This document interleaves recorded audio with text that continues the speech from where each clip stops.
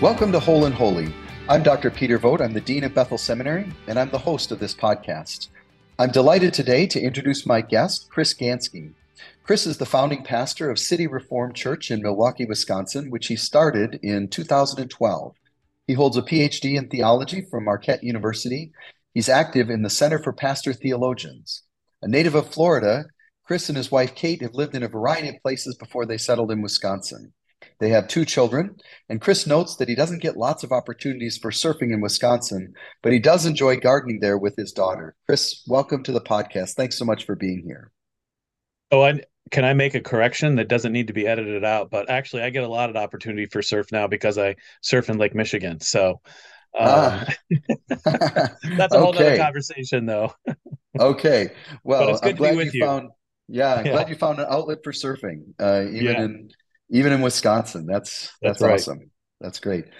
Well, again, thanks for being a part of the podcast. Really appreciate that. And our topic today is artificial intelligence, or AI, and I guess we'll probably use those two terms interchangeably. Um, we hear a lot about AI these days, and for many, when they hear it, it conjures up images of the Terminator or some other dystopian movie, something like that. But what are we really talking about when we're talking about AI today? Um, yeah, I mean, I think there's actually a lot of great movies that kind of make us think about AI, whether it's the Terminator or going older, 2001, Space Odyssey, Blade Runner. Hmm. I think even to think about it in terms of a movie always sort of calls forth for us a kind of background. And Hmm. I think the way I think it's really important when you're approaching the question of artificial intelligence and AI. And from the release of ChatGPT this past January, just a remarkable amount of conversation within major publications and across the board on AI, which is, you know, pretty remarkable as a technology. And I think, stepping back, I think a mistake we could make would be to kind of see the emergence of the sophisticated forms of AI as some kind of new thing that Mm. has sort of kind of come upon us, and now we've got to figure it out, and we're already behind the game. And I think that's not a. I think it's better to try to think about the backdrop and again, to use hermeneutical language, the horizon of Hmm. interpretation. And in many ways, so I'll talk about what I think are the what's new about AI, but in many ways, I think it's really important as you approach the question of AI to understand that in many ways it's simply the fulfillment, the pinnacle, the realization of, I think, 100 years of life within a technological society. Hmm. That the logic of it, right? There's a sense in which it's not new per se, but we finally achieved, I think, what has been kind of a driving force in the way that technology has reshaped modern life. I mean, you've Hmm. had, I want to get into the history of technology, but I mean, you have technology in the Bible going all the way back to the garden, I would argue. But there's, I think, something distinctive of the past 100 years plus, probably middle part of the 19th century, where there is the emergence of a kind of a technological worldview. Hmm. And there's lots of different ways that you can interpret that. But I think you have to fit AI against that background. Okay. And yeah, so Go ahead. yeah, go ahead. No.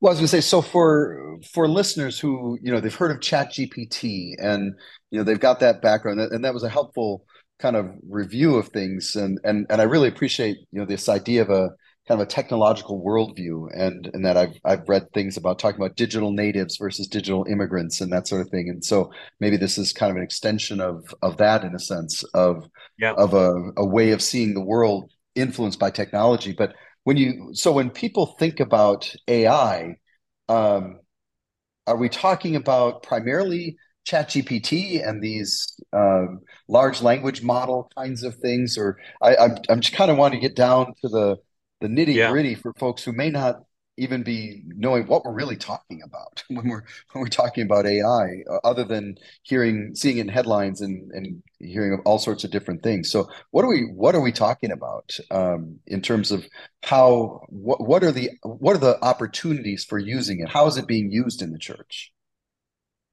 Well, yeah, I mean, so you talk about large language models, but I think what's unique about the sort of Chat GPT and that is it's able to, in sophisticated ways that we didn't think were possible, um, give attention to identifying certain forms of information, and responding in ways that really seem to kind of be quite remarkable. I mean, Hmm. people have used a lot of, using illustrations is always helpful, right? So we've heard stories about how ChatGPT has passed the bar exam, or Hmm.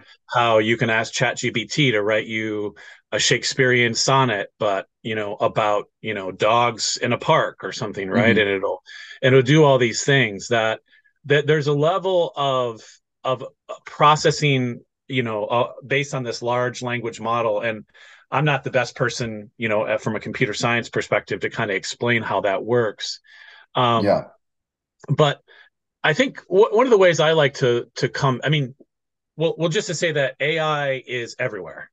Hmm. Even, I mean, we think of it just in terms of we think of AI just in terms of Chat GPT, or we think of like our interactions, but like AI technologies are really behind lots and lots of businesses today, in which they're Hmm. they're having to sift large amounts of data and come up with, decision making, policy, things like that.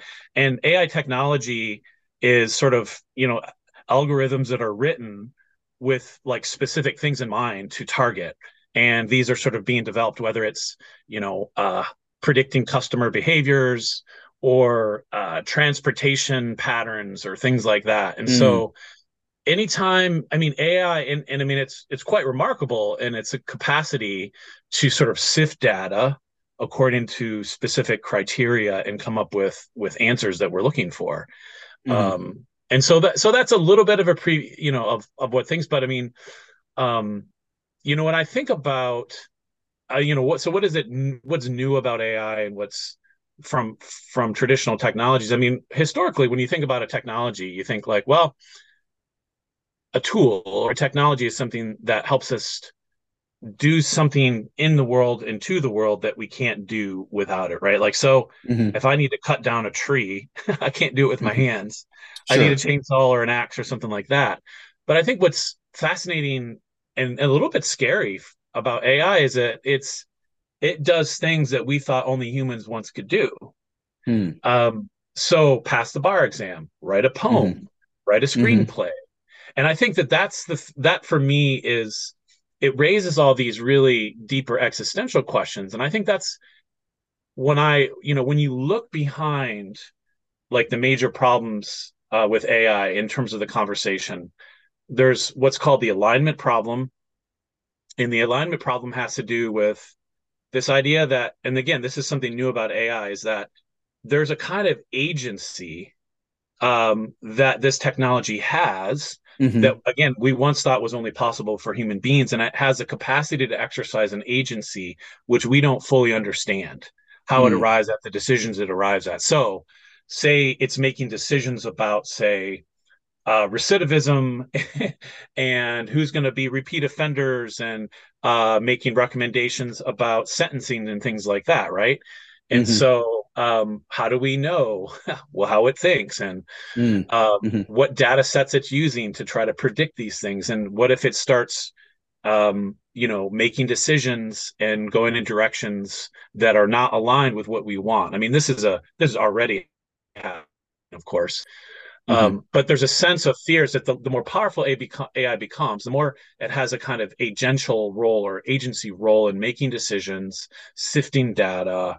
Hmm. The more potential there is that its goals aren't aligned with our goals, and we can't fully align those. So that's the Hmm. major cultural conversation.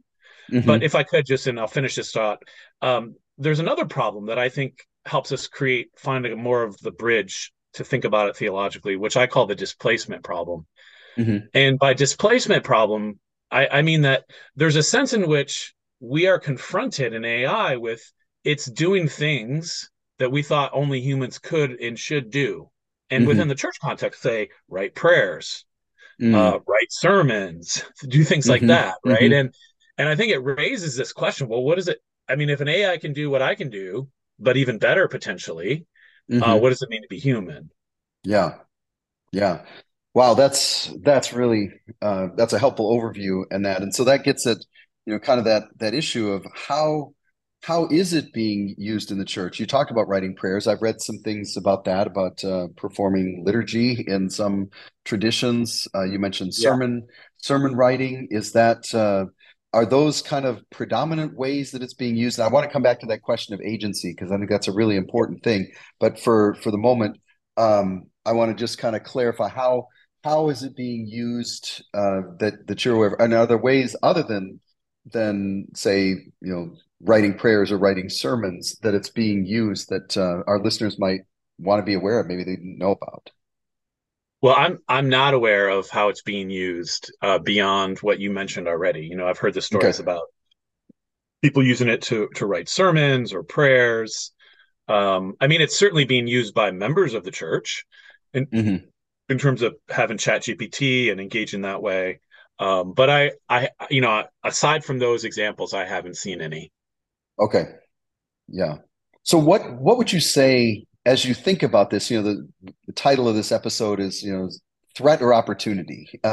What are some of the opportunities? How can it be a helpful tool? You talked about the benefit of an axe or a chainsaw in cutting down a tree. Obviously, that could be used to hurt someone as well. So there's, Right. any technology can be used for good or for ill. What are the promises of AI for pastors and ministry leaders and the church in general? Well, I struggle to answer this question with too much. I I want to say I don't think we need to be panicking or fearful of using AI. It's not clear to me what exactly the opportunities would be. Um, it's something I'm not saying there aren't. I think Hmm. in people's lives individually there can be different ways that AI technology can enhance life. But at a programmatic level for the life of the church, I guess I see less. I would be more cautious about an embrace of AI technology, just because of I think the real danger of this problem of displacement. And Mm. by no means would I characterize myself as being sort of Luddite or tech, Hmm. dystopian. But you Sure. know, you can clearly see in the history of the church that, say, the invention of the printing press played a great role in the Reformation and the spread of the gospel, or of radio and things like that. Things that amplify Hmm. and can, in a sense, extend. I think we're very early in the stages of AI in terms of like its integration and into life. So I mean, this is just going to be an ongoing conversation. But I guess I'm already sort of answering the more what are the threats or perils, and I Hmm. guess my worry is simply that um, is a kind of displacement Hmm. of humanity from the heart of the church, and that God has ordained specific human activities to accomplish His mission. Hmm. And I think that, and what's important is, I think it's important that the mission of the church and the ministry of the church is not something that can be separated or isolated from a very specific vision of what it means to be human. Mm. So it's not like we have a product, or like salvation of souls into heaven or something like that, or even creating a just society. I mean, there's a way that the mission of the church is bound up with what it means to be a human being. If Mm. this were not the case, then God could have sent an angel instead of Jesus, the Mm. Son of Man, Yeah. right, in Right. our place, right? And so yeah, I mean, it's a hard question, and I don't.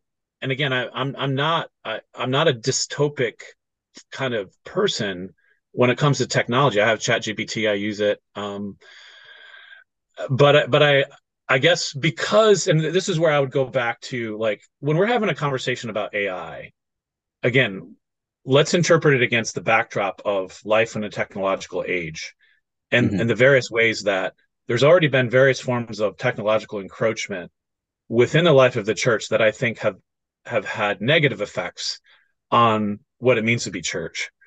Um, so yeah, I mean, I could tease that a little bit more, but I guess I would be a little more cautious about an embrace, and I would be especially against, like people seeing Chat GPT as like a good alternative to writing their sermons. No, I could see conceivably somebody asks Chat GPT or an AI that has access to more databases to summarize like a biblical doctrine of, say, the Sabbath, and give me the main hmm points. And like if you know how to use that wisely, that could be a good jumping off point in terms of hmm study as a resource or tool.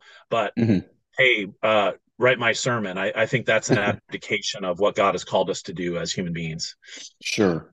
Yeah, one of the things I've heard, for example, is a pastor might write a newsletter or something like that, or Right. the pastor's column in a newsletter, and then ask AI to edit it in terms of correcting grammatical mistakes Yeah. or things. And I've even heard some that talk about, does this point that I'm making support the argument I'm making? That's in an AI that's developed for Khan Academy. They're doing Yeah. that sort of thing where it can assess that. And that to me seems like that could be an opportunity, to do that. I know of somebody who's a business person who believes strongly that like the emails that they send out as a company, they write them, but then they go through AI and it improves them in their mind. And we can talk about where the line is drawn in terms of that agency question, because I do think that's huge. Well, and So I've heard yeah, that. I would love AI to be able to sort of put together an agenda for a council meeting and then take minutes and send it out. Yeah. For there's a lot of administrative things that I do that are really important that I don't see as essential to my humanity, the exercise of Yeah. my humanity in the pastorate. So yeah, but I would say those are examples of like wise uses, tool uses of hmm AI, Yeah. um, rather than the sort of, I mean, AI presents itself to us as a paradigm, as a worldview, I think, in terms of hmm like how it comes at us. And so that's where, I mean, I think about, the whole, and I say, well, yeah, wise use of it as a tool. hmm That's good. But as some kind of a paradigm shift in the way we can do ministry and further the gospel, again, I mean, I think there's a sense in which this is part of what makes, the church across time always relevant. It's not like, hmm because we're more advanced technologically than the first century, that somehow we're wiser or more It's adept hard to at argue doing that. ministry. Right. It's very hard to argue that. There's a kind of continuity of human nature across time that always perdures, even as it has lots of different cultural expressions and hmm tools and stuff. hmm Yeah. That's good. We're going to pause for just a moment and hear a message about Bethel Seminary, and then we'll be right back. Our world is in desperate need of spiritual leadership. Men and women who will sing along with the Apostle Paul in saying, "Follow me as I follow Christ." For over 150 years, Bethel Seminary has been equipping whole and holy leaders to advance the gospel from a biblically sound foundation. That's why we've launched Seminary for Everyone. Online courses that are available throughout the year on a variety of topics, whether you're motivated to study for credit or simply for curiosity.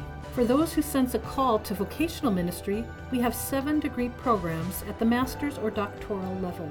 All of these programs are designed to equip you not only with a strong theological foundation, but personal character and leadership development as well. At Bethel, we care about who you are and who you are becoming. Both online and in person, we cultivate environments with a strong sense of purpose and belonging.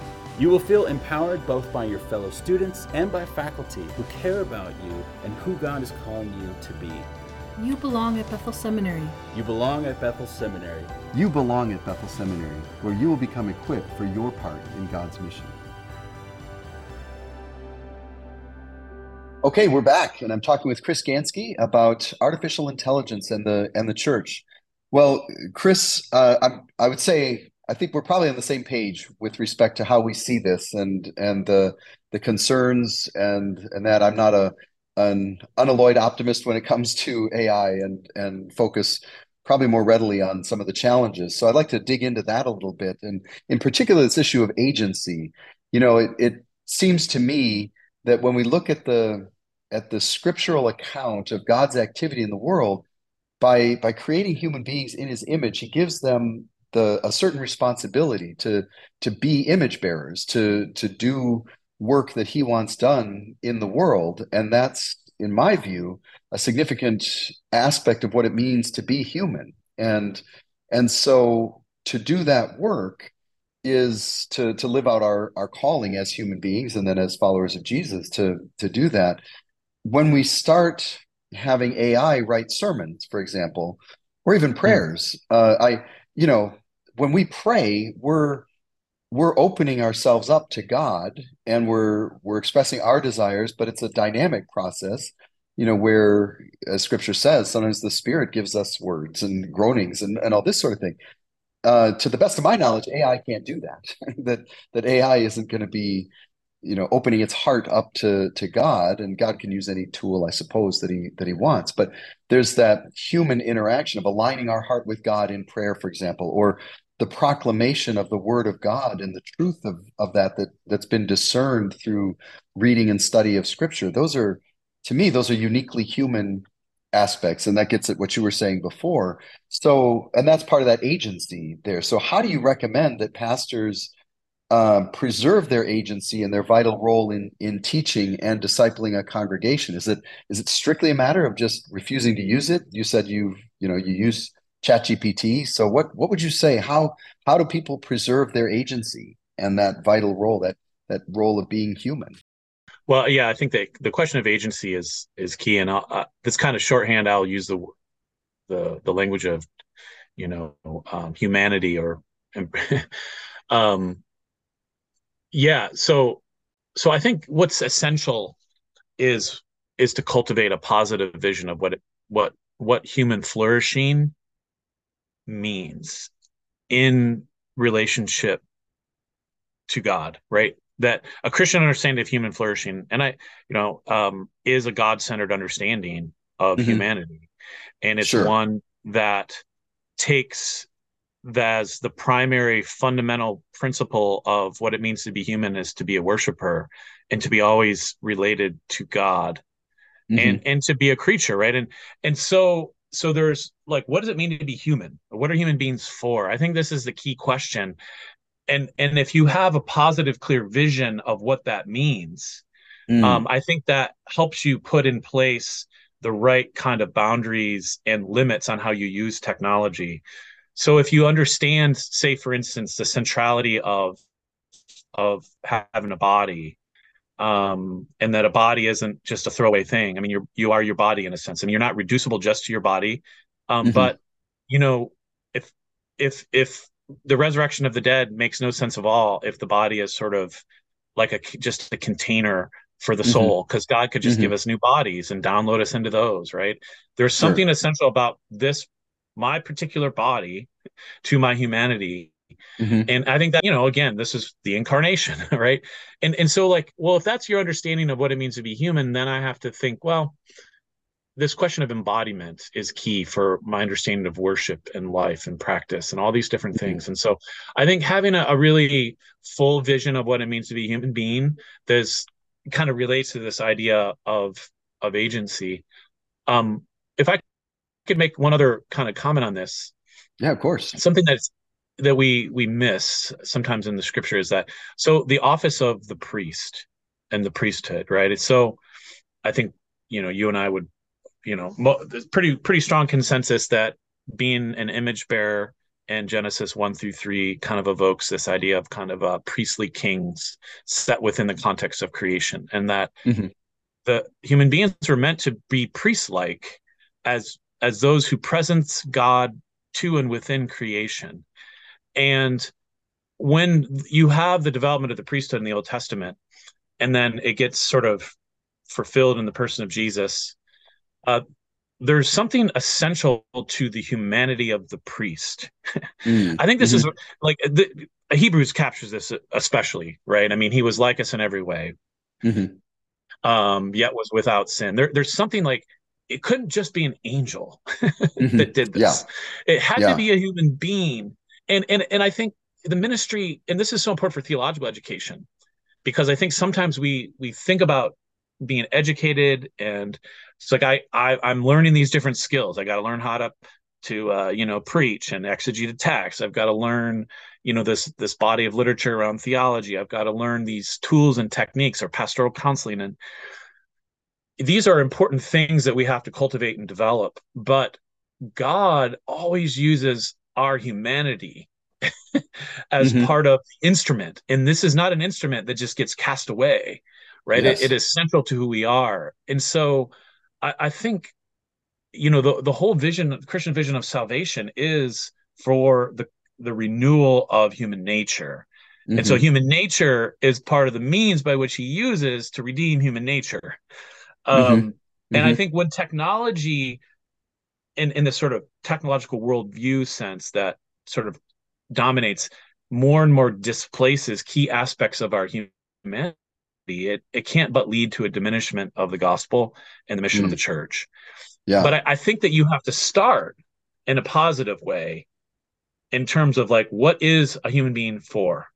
Mm. What does human flourishing look like, understood biblically, Mm-hmm. and have clarity about that, and then you can sort of have means of regulating good and unwise uses of technology in our lives. Mm. That's really helpful. And I think I know where you're going to go on this, but I'm going to ask the question anyway. So suppose someone goes to ChatGPT and says, I want a sermon, an exegetical sermon on whatever passage, and it gives it the passage, and ChatGPT spits out a sermon on that particular passage. And for the sake of this illustration or argument, let's say it's an exegetically sound thing. We're going to talk about false Yep. information in a minute about that, but let's say it's sound.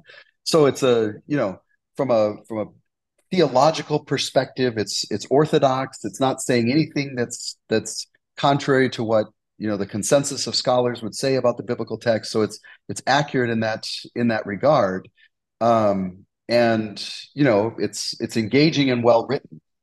Is there a problem with that sermon for a congregation, and if so, why? Yeah, that's a great question. And I think it relates to, um, well, why not just, what's the problem of plagiarism, right? Or, like, what's problematic about just repeating, something that somebody's already read and written? And I mean, this gets us to a deeper understanding of a theology of preaching, right? That Mm-hmm. that there is a way that God ordains like the preaching of his word through human voices that are located in particular times and places that draw from the context and understanding of those people. Could God use a sermon that GPT wrote and minister to people? Well, sure. I mean, he uses like, the jawbone of a donkey, like he can use Yeah. anything, but it's not what he has called us to do, right? That Mm-hmm. there is a way that in the preaching moment, in the communication of the gospel, God, it's life on life, right? Mm-hmm. Mm-hmm. That's how I always like to think of ministry. Ministry is always life on life. It, Mm-hmm. it's and that's the connection of bodily connection, embodied connection, but also the connection of spirit to spirit, right? Like when you have a moving conversation with a mentor or a friend or somebody who ministers to you, there's some way in which there's this kind of divine transaction in which your spirit and their spirit have connected and the Holy Spirit has been in between, right? And Mm-hmm. I think that those are not replicable, right? I mean, we could create feasibly humanoid android, AIs that are indistinguishable from human beings.